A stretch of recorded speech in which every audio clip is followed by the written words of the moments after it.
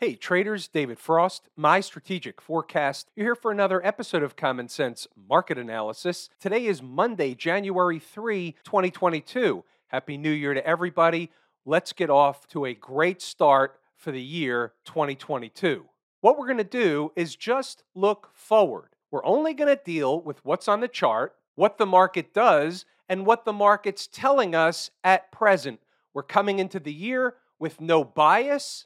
We're going to let the market dictate what the analysis is.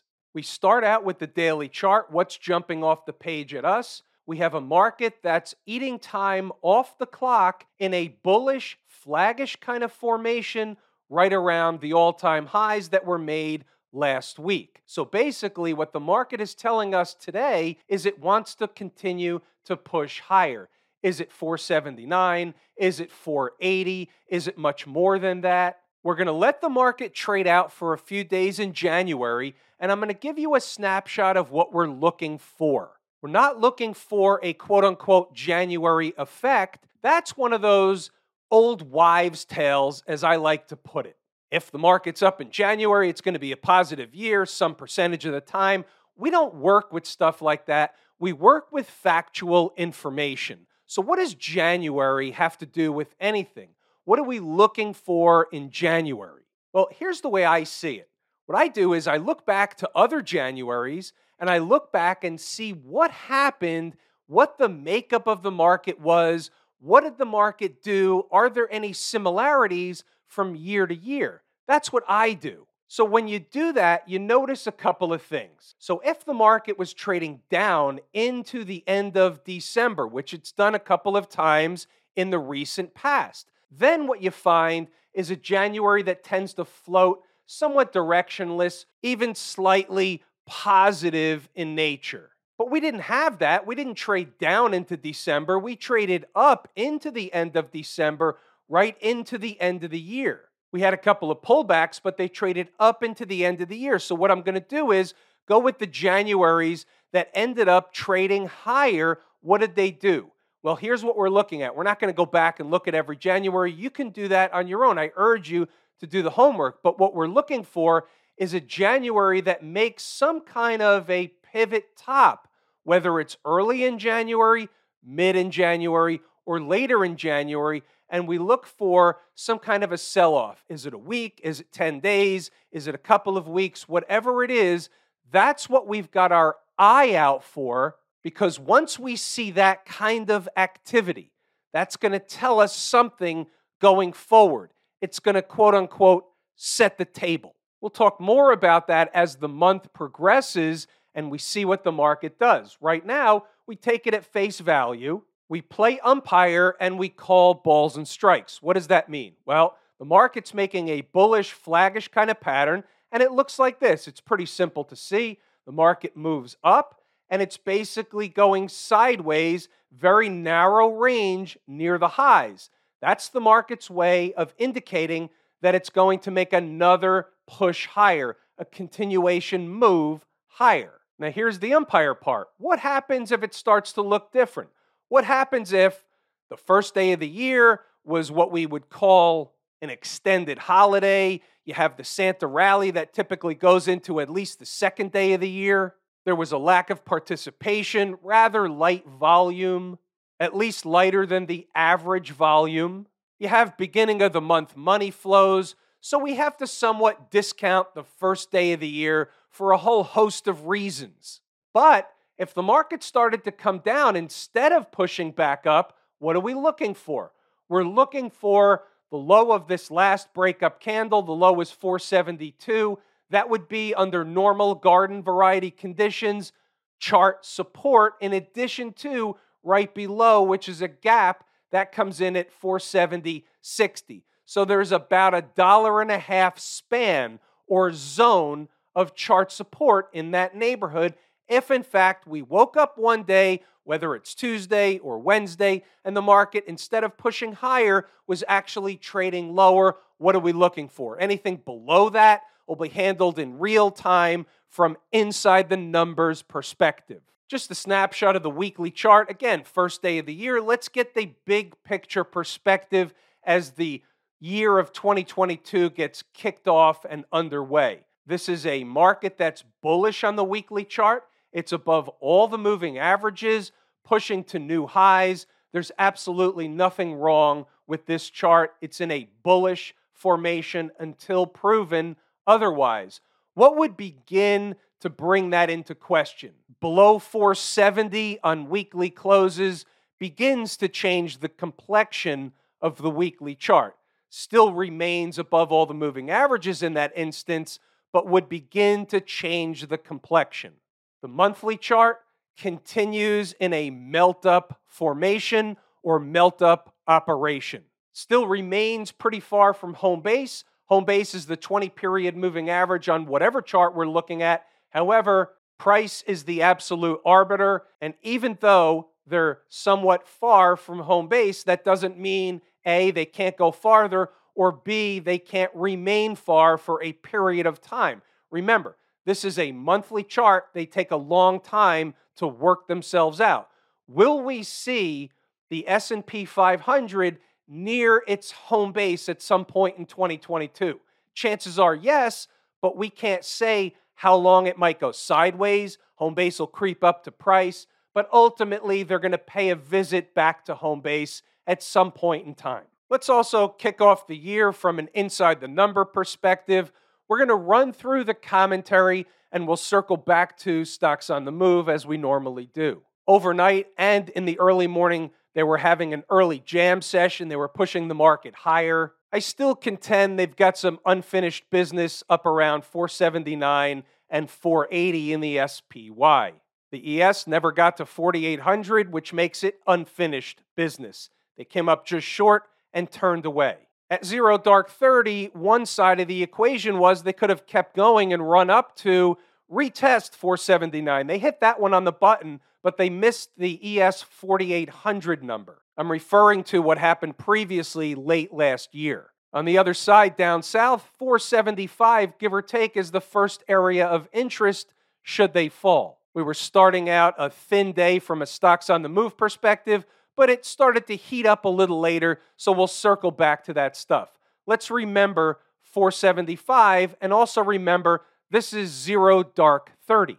Here's a 5-minute chart. Right of the vertical line is today's activity. The line here, the horizontal line, represents 475. They went on a bit of a rodeo. They had a big sell from the high early in the morning. They spiked through it, but what you can see here is that essentially was important. It was support, and they essentially took off from there from a retest in the morning session. Let's continue on, see what else we have as the day begins to get underway. Again, 9:05, we're still saying keep in mind the zone around 475.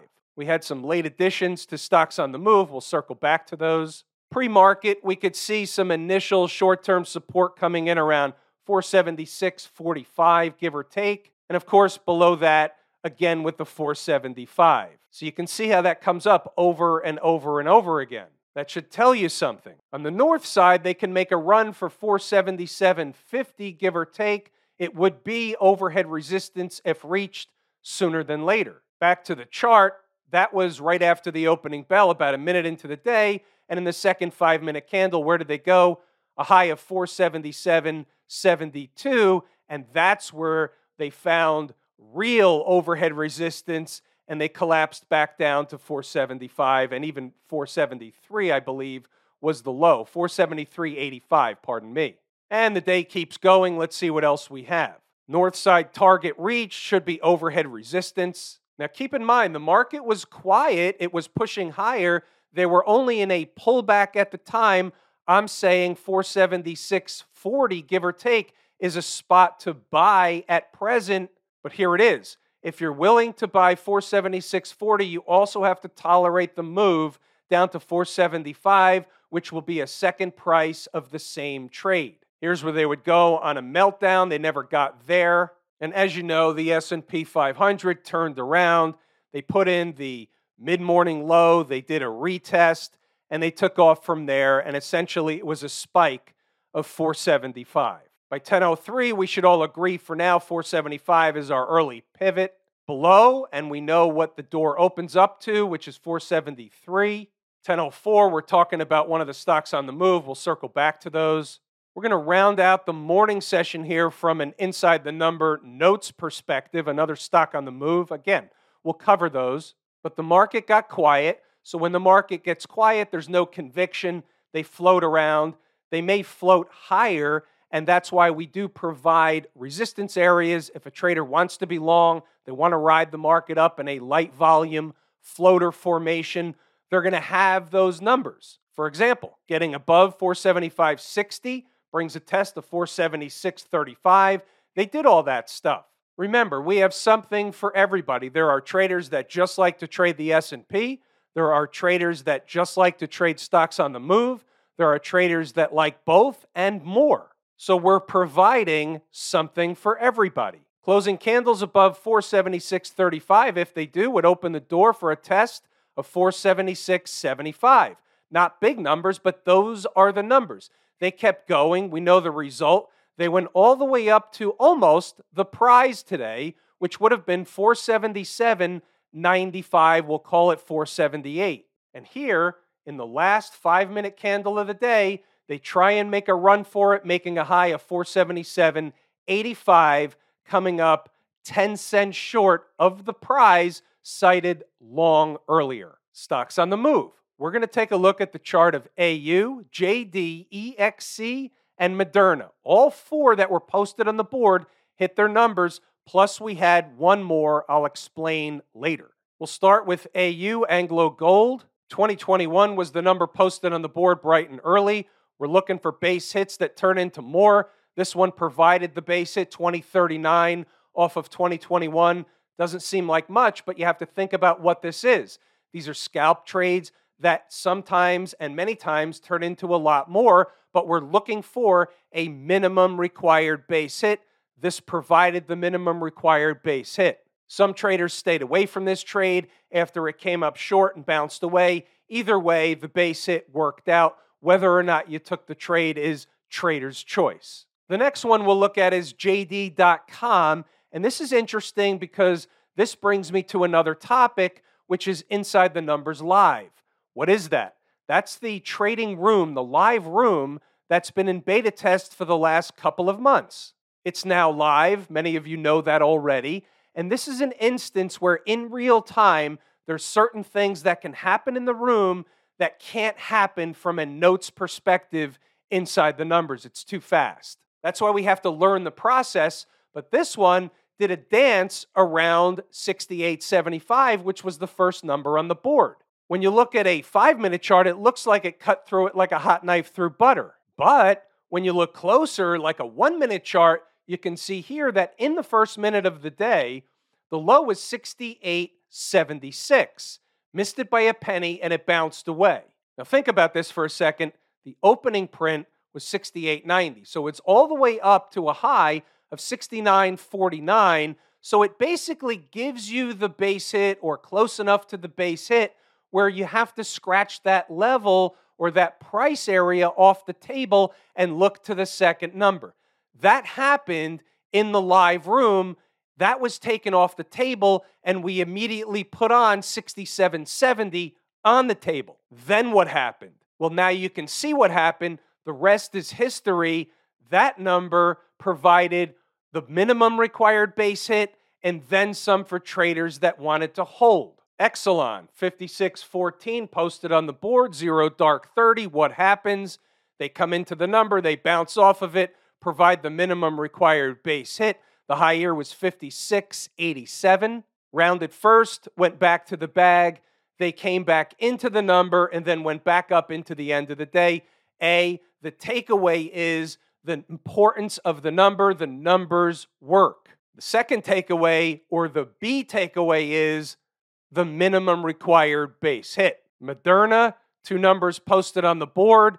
It didn't work. That's the net of the trade. It's a big stock, meaning a big or high price stock. So it looks like from an average of about 37.70, give or take, down a couple, $3, depending on where you might have exited the trade.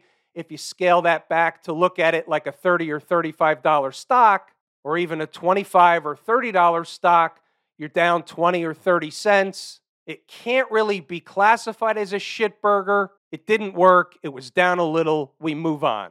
In here, I thought they were going to give us the thing. I thought they were going to give us a nice little rally back up to 240 or so.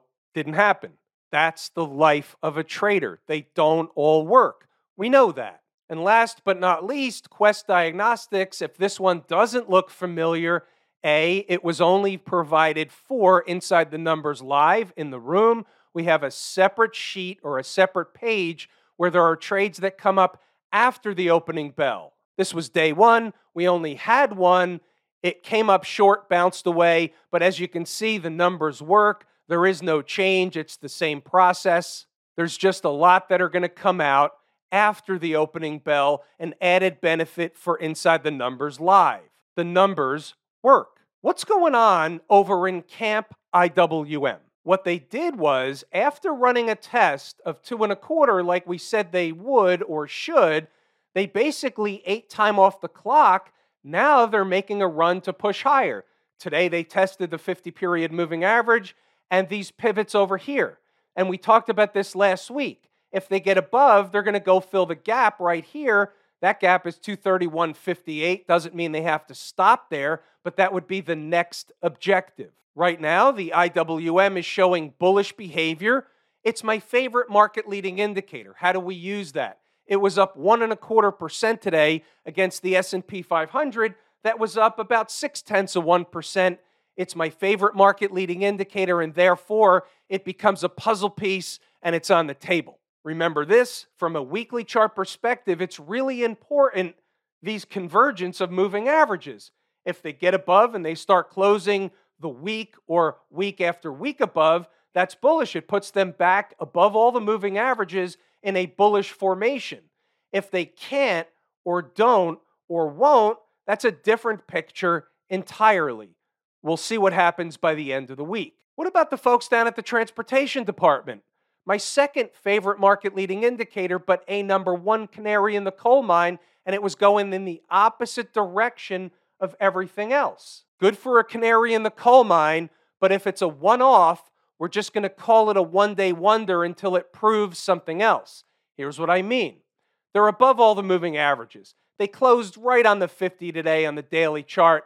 Whether it's below or above, it's too close for comfort. We're not going to make a federal case out of it. If they start closing below both these moving averages, something else may be developing. If they stay above, then what they're really doing is eating time off the clock. And I know what some of you are looking at. Some of you technical watchers, but we'll also call them name droppers. And I don't mean names of people, but names of stuff. You'll want to call this a megaphone. I don't know if I can draw it with my tool here. It's too small. Well, there it goes. So I'm not sure whether this is valid or whether it is an unvalid or invalid megaphone. To me, an expanding range is interesting, but here we're not going to worry about the could be, would be, should be, we don't know if it is megaphone. What we're going to say is below the moving averages and there's trouble. If they stay above, it's in a bullish formation. We don't really have to worry about any kind of megaphone formation. Here's the other reason why I don't have to worry about that. I'm going to use the moving averages, a combination of that and the last breakup candle low at around 16,140 as the number. They get below that, there's trouble. They stay above all the moving averages, it's bullish. End of story. Remember, on the weekly chart, from a longer picture perspective, they came back in a pullback formation to run a test of the breakout area that's over here. They got below it, that's fine. They ran a test of the breakout area and the moving averages, or at least the 20-period moving average. Now they're basically back above everything. So from a weekly chart perspective, it's in a bullish formation. Until something changes, that's the tune. What about the folks out in Silicon Valley, also annexed in Austin, Texas, the Q people? Pullback formation above all the moving averages. They want to make a run to test the former high.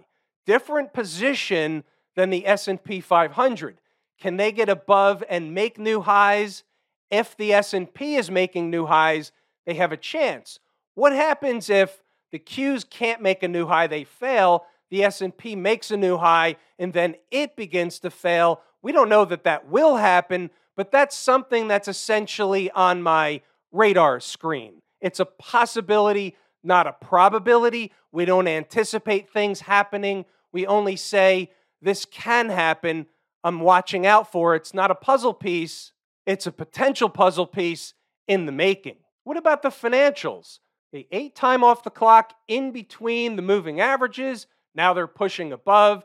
We said if they pushed above, they challenge the pivot and then go fill the gap right above $40. Nothing's changed from that perspective. What would a failure look like in the XLF? If we're being an umpire, we have to understand both sides of the tape. And a failure would begin to look like a failure below 39, but technically below these moving averages. There's a convergence of the 100 and the 20. So below that, it's still below 39, but they're right about or under 39. So we'll say 39 to under those moving averages. There'll be somewhat of a moving target. That changes the complexion of what's going on in the market, or at least in the XLF. Staying above the moving averages, and they're more likely to fill the gap above 40. What's going on with Smashmouth? Challenging the highs one more time above all the moving averages. Technically, there's nothing wrong with this daily chart, but when I look over at a 120 or a 240 chart, I can't help but notice this breakdown candle. Are they just running a test of the breakdown candle high, which also happens to be the high, or are they going to make new highs? And we can't say one way or the other yet. We don't anticipate, we don't project. We say, here's the situation, and if they close candles above, in this case, a 120 candle above this high, and the high is 318.09, then there's going to be another leg higher. I would say that even if it wasn't the all-time high, but in this case, it is. Have I told you how much I appreciate each and every one of you? Without you, these videos are not possible. That is true and accurate information. I'm looking forward to 2022. I'm all charged up for another year. And right now, we're going to pull the ripcord on this particular video. It's everything I wanted to and intended to discuss. I'm David Frost, my strategic forecast. Thanks again for tuning in to another episode of Common Sense Market Analysis.